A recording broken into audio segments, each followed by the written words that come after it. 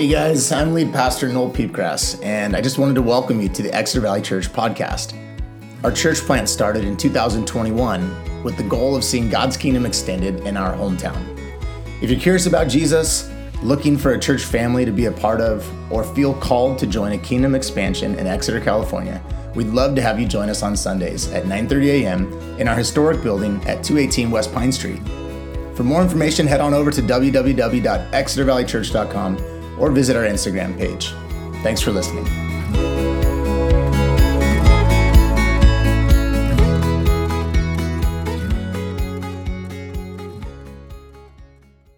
I grew up in the church, and when I was 5 years old, I prayed the prayer with my parents because my brother had prayed the prayer, right? And he had prayed the prayer about asking Jesus to come into his heart. And I was like, I like Jesus, and so I'll pray that prayer too. I really want to pray that prayer. And so I prayed the prayer and made the decision as a kid to follow Jesus. But if I'm honest, a lot of my life up until college really was more driven towards like trying to earn my salvation. I don't know if any of you can relate to that. I was not a rebellious kid. Not really rebellious, but I still had stuff, and I had even stuff that I was doing that I knew I wasn't supposed to do. So like any person that's trying to earn their salvation, instead of confessing that stuff and bringing it in the light and receiving God's grace and forgiveness, I was continuing in it, mastered by it, and lying about it to put forward this appearance of having attained salvation, I guess you could say, right? Being this religious person. I was missing the gospel of Jesus in that way. I was falling off the horse in the side of performing and earning my salvation. Do you know what I'm saying? Maybe some of you can relate. I think we're also all aware that there's another way to miss it, right? The way that I was determined not to miss it was on the way of rebellion, right? And some of us have those backgrounds as well. Some of you are even sitting here now thinking to yourself, well, I've just done too much to ever be able to attain God's favor. And I'm here to tell you this morning that there's a third way, not the way of rebellion or the way of earning, but the way of grace, the way that only Jesus can provide. And I think that message, just Jesus, that's what it is, just Jesus. That's the message that I want you to take home today. And so we start Matthew chapter 16 with the Pharisees and Sadducees coming to Jesus and testing him. So if you're following along, and I'd like to just kind of make sure we're all keeping track of the narrative arc that's happening here. Jesus has been in outside of Galilee, and now he is back in Galilee. We left him last. He had just come back to a place called Magdala. This is where Mary of Magdalene was from. So he's on the east side of the Sea of Galilee. He's in friendly territory. It should be friendly territory, except that these religious leaders called the Pharisees and now the Sadducees as well, two groups of religious leaders are coming to Jesus to stir up controversy. It's really interesting because these two groups were rival factions in ancient Judaism. They did not get along. They did not see eye to eye. They had one thing in common with one another. They opposed Jesus. Jesus was their common enemy. So here we have the Pharisees and the Sadducees, rivals, now united over their common enemy, Jesus. So what do they come to him with? A test is what they come to him with. That's a really important part. Something that you could easily lose in this passage. It doesn't say they asked him a question. It says they tested him. They're asking for a sign, but they're not really asking. They're trying to trick him. They're trying to tempt him, perhaps, into giving them some sort of sign of his divinity. It's really powerful and interesting to note that their request for a sign is in sharp contrast to the reception that Jesus received just a few stories back as he was in Gentile territory. Remember, you guys, it's the people who we would expect to receive Jesus as king who miss him the most.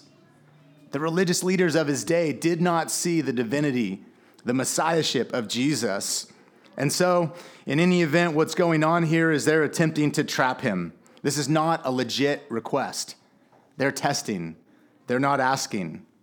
They're accusing. They're not seeking to learn. In fact, they knew probably that he would not grant their request. How do we know that? Well, a few months back, Matthew chapter 12, there's a really similar story where the Pharisees come to him and ask for a sign. So they knew that he wouldn't grant this request because it wasn't really a legit request. They were trying to trap him. So what does Jesus answer in verse 2? And again, you can follow along in your Bibles. In verse 2, he replies, "When evening comes, you say it will be fair weather, for the sky is red. And in the morning, today it will be stormy, for the sky is red and overcast. You know how to interpret the appearance of the sky, but you cannot interpret the signs of the times. A wicked and adulterous generation looks for a sign, but none will be given it except the sign of Jonah." So, of course, a man well acquainted with boats, open water, and storms. I mean, has anyone not been amazed? Like, Jesus is always on a boat. They're like always crossing the lake, you know? I'm like, is that really how they did it? There's always crossing a lake. So Jesus, of course, was acquainted with sailing, I suppose. And so he uses an old sailing adage to get his point across. He says, basically, red sky at night, sailor's delight. Red sky in the morning, sailor take warning. Maybe some of you are acquainted with the seas and have heard that phrase before. But what he's saying to the religious leaders is, you know how to observe what's going on and orient your life around it. You do this every day with the weather. But pay attention, you religious leaders, to what's happening in front of you. He calls it the signs of the times. If you're willing to accept the reality of my life, Jesus says, if you're willing to accept the magnitude of the things I've been doing and saying, right? This is what they should be accepting. But this is what they're missing. The reality of his life. They're asking for a sign. And Jesus says, you will get no sign except the sign of Jonah, which you're experiencing by watching my life. That's probably why you're back, asking questions, raising up controversy. So what is this sign of Jonah? Let's go back to Matthew 12:40, just to make sure everybody's on the same page. Matthew 12:40, and Jesus' earlier response to the same question, he refers to the Old Testament story of the prophet Jonah, just like he does here.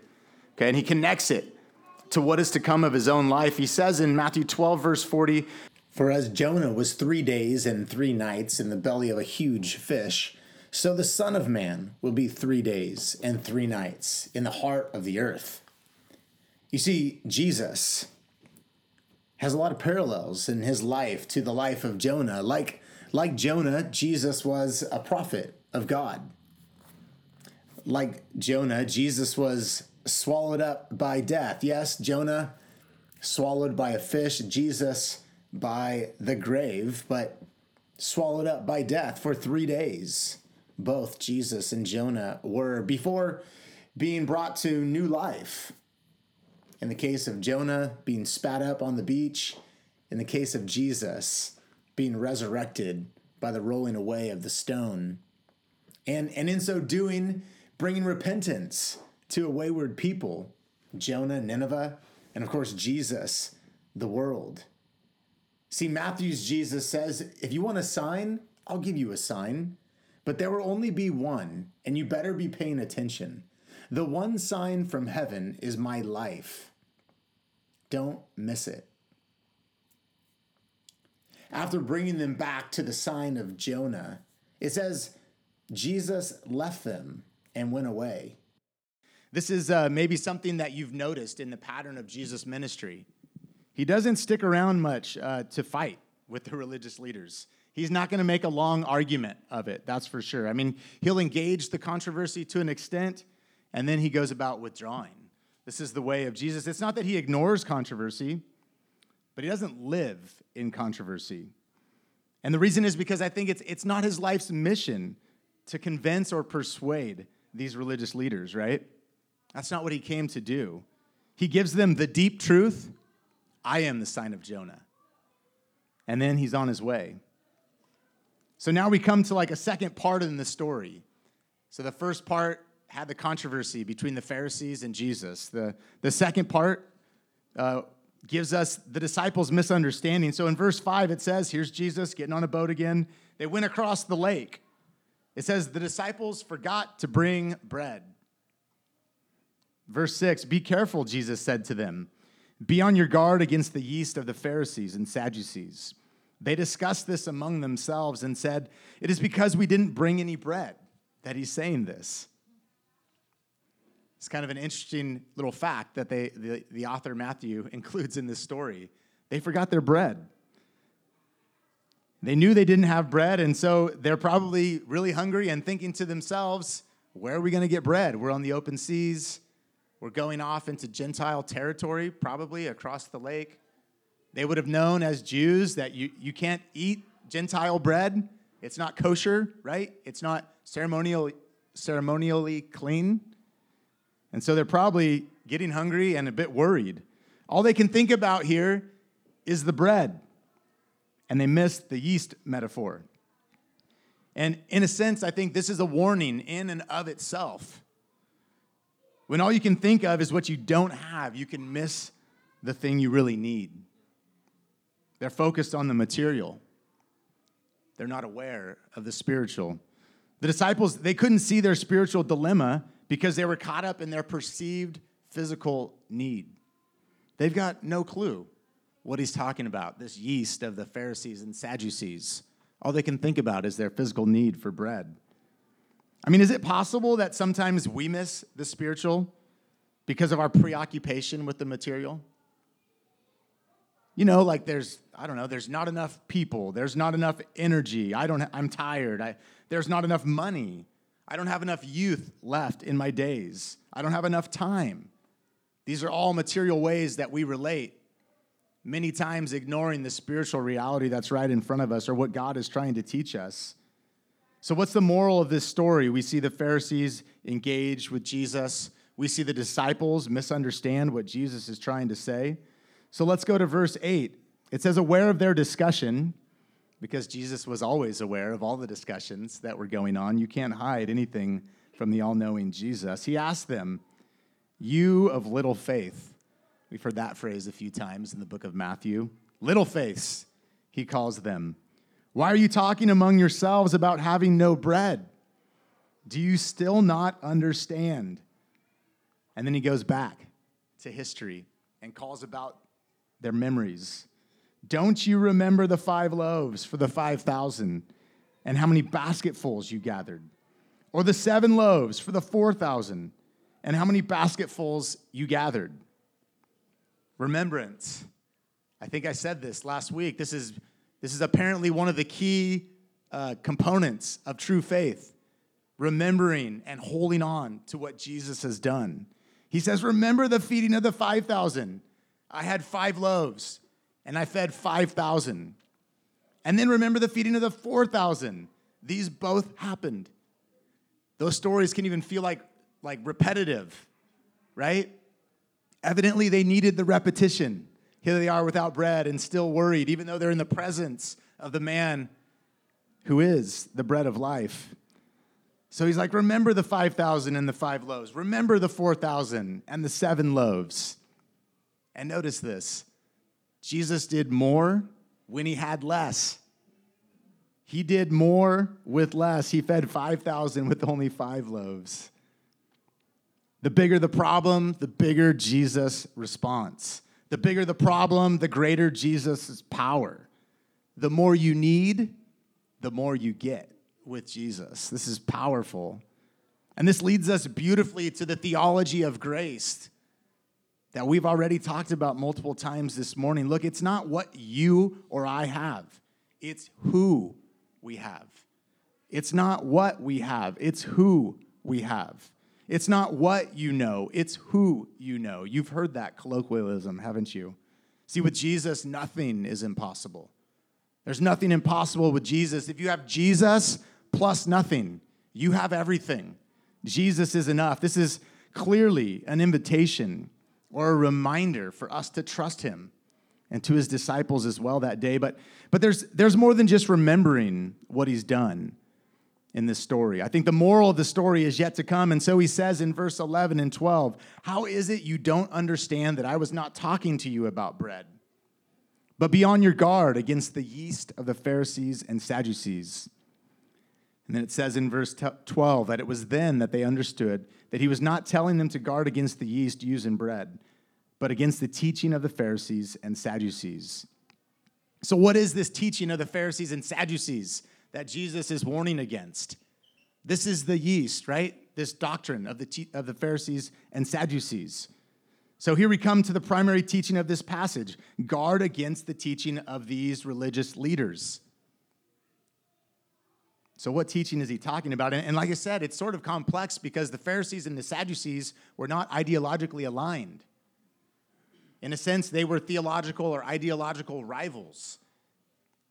For example, the Pharisees were more like common men. The Sadducees were like the elitists. They were aristocrats. The Sadducees were political. The Pharisees were more like regional, hometown, local. Anyway, they represent rival Jewish sects. So what's this teaching that he's talking about? Because they don't even agree on their own teaching. Did you know that the Sadducees did not recognize the idea of resurrection? They didn't believe that resurrection was possible. They also didn't believe in angels. So these people believe very different things about God. They're not theologically aligned. So what is the teaching of the Pharisees and Sadducees? What is this yeast that Jesus is warning us to guard against? Well, I think there's a few things. The first thing is a warning against sensationalism. Moreism. Warning against wanting more than just Jesus. They come to him asking for a sign. Give us a divine sign, Jesus, they say. Making demands of God is always a bad idea, and they're clearly missing the point with their demand for a sign. They're being sensational. They want more than just Jesus. Show us something, right? And in this, we see the second point, living itself out. The Pharisees and the Sadducees had rejected Jesus. Jesus was not enough. They always wanted something more. It says in Matthew 12, 30 and 32 that they were guilty of blasphemy of the Holy Spirit. The rejection of Jesus, the ultimate sin, what Jesus says is the unforgivable sin. And then lastly, the Pharisees and the Sadducees were guilty of a works-based righteousness. This is the striving, the position of earning salvation that I described earlier. This is why the Pharisees constructed this like oral law, where they took the laws of Moses and they were so serious about trying to follow the laws of Moses that they added rules to the rules in order that they wouldn't break the rules. This is the essence of legalism, and this is what Jesus came to tear them apart from. We also know that the Sadducees, they were all about what you did as well. They were strict adherents to the law of Moses and all the temple ceremonies. In fact, the Sadducees were the leaders of the temple in Jerusalem. So their works-based righteousness is also a part of this teaching that Jesus is coming against. So why does Jesus compare their teaching to yeast? Why does he use the yeast metaphor? We've heard him use that metaphor before. And we know that yeast, if you're a baker, my daughter told me that yeast is an activating ingredient, right? It causes bread to rise, causes bread to grow, to spread. Is that right? Please, if you're a baker, kind of shake your head with me. I feel a little bit out over my skis on that baking analogy there. In some translations, maybe your Bible says leaven, right? So leaven is fermented dough. Same idea. You add it to your dough and it spreads, right? Infecting all of the dough. And in the ancient Jewish world, leaven was a metaphor for evil. So beware the leaven of the Pharisees and Sadducees. They would have heard this as beware the evil of the Pharisees and Sadducees. This is Jesus coming right at the people that they thought were in charge of their religious system, the people who maintained the temple, the Pharisees who were more righteous than anyone they could ever imagine. Jesus comes right after these people. He calls them evil. Their teaching is evil. The idea is that leaven has the power to take over and infest. Like, leaven has the power. A small amount of leaven can take over a piece of dough and infect all of it. So Jesus says, beware this teaching. It has the power to infest your heart. Be careful what you allow to take over your heart. Did you see what just happened right there? I got really scared that was the end. I was missing my last page. Sorry. Yeah, I was like, all right, Holy Spirit, here we go. Last page of the sermon. It's on you. In Matthew 13:33, that's the passage that Jesus talked about yeast in. We saw a parable, and Jesus used yeast as an illustration. He says, the kingdom of heaven is also like the yeast a woman used in making bread. Even though she put only a little yeast in 3 measures of flour, it permeated every part of the dough. So Jesus says, stand guard, the yeast of the Pharisees and the Sadducees, lest it take over your heart. Instead of their yeast, use mine. Remember what I've taught you about my kingdom, Jesus would say to his disciples. Remember the healing I've brought. Remember the miracles. Remember when I just fed the 5,000 and the 4,000. Remember the good yeast. Remember the doctrine that leads to life. See, Jesus, the sign of Jonah, he's all that we need. I think the moral of the story, it points us to the great doctrine of Christ alone. We should have sung that song this morning. I didn't want to spring it on Jake too late. He probably could have played it in his sleep.